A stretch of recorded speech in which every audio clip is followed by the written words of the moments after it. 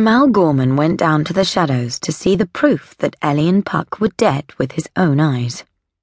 He wanted to watch as their bodies were pulled out of the river and sealed in coffins so he could be sure nobody would find out that he'd kidnapped a child or that an animal had crossed the wall. He knew it was his fault.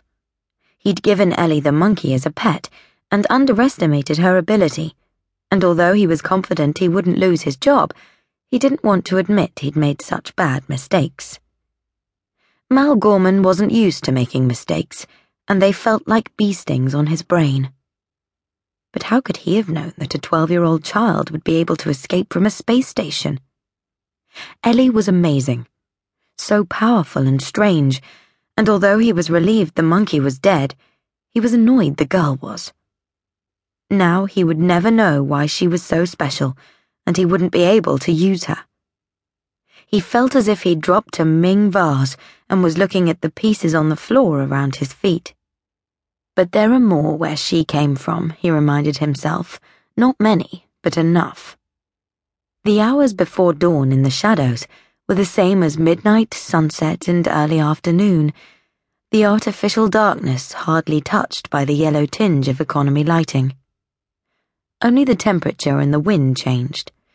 In summer, it was as hot and humid as a tin can of stagnant water, and in winter, it was bitterly cold.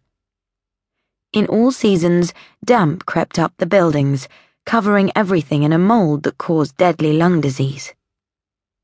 Mal Gorman hated the shadows, particularly at 4:45 in the morning when he was supposed to be on holiday.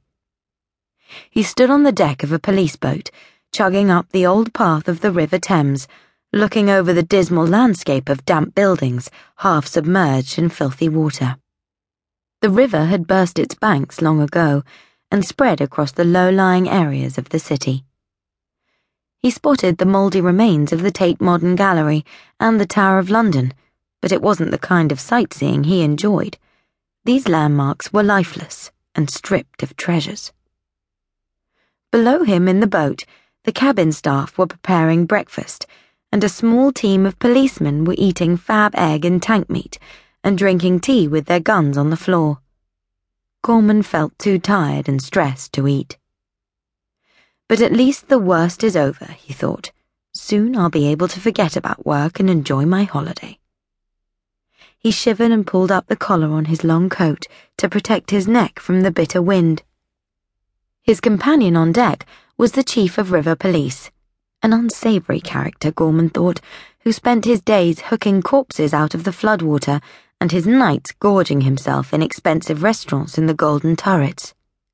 His eyes were mean, his face was puffy, and his skin was spotty and sallow. "I don't know how you can work down here," Gorman said.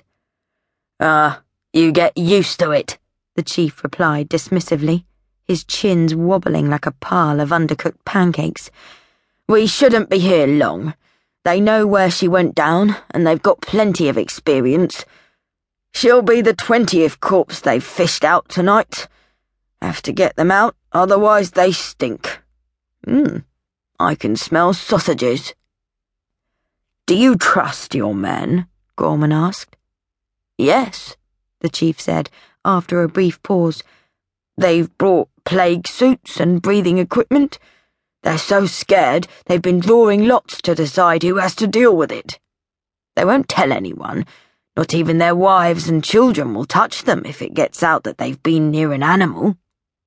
"Good," Gorman replied, "because if they talk about what comes up in that pod fighter, I have the authority of the Northern government to ruin your life.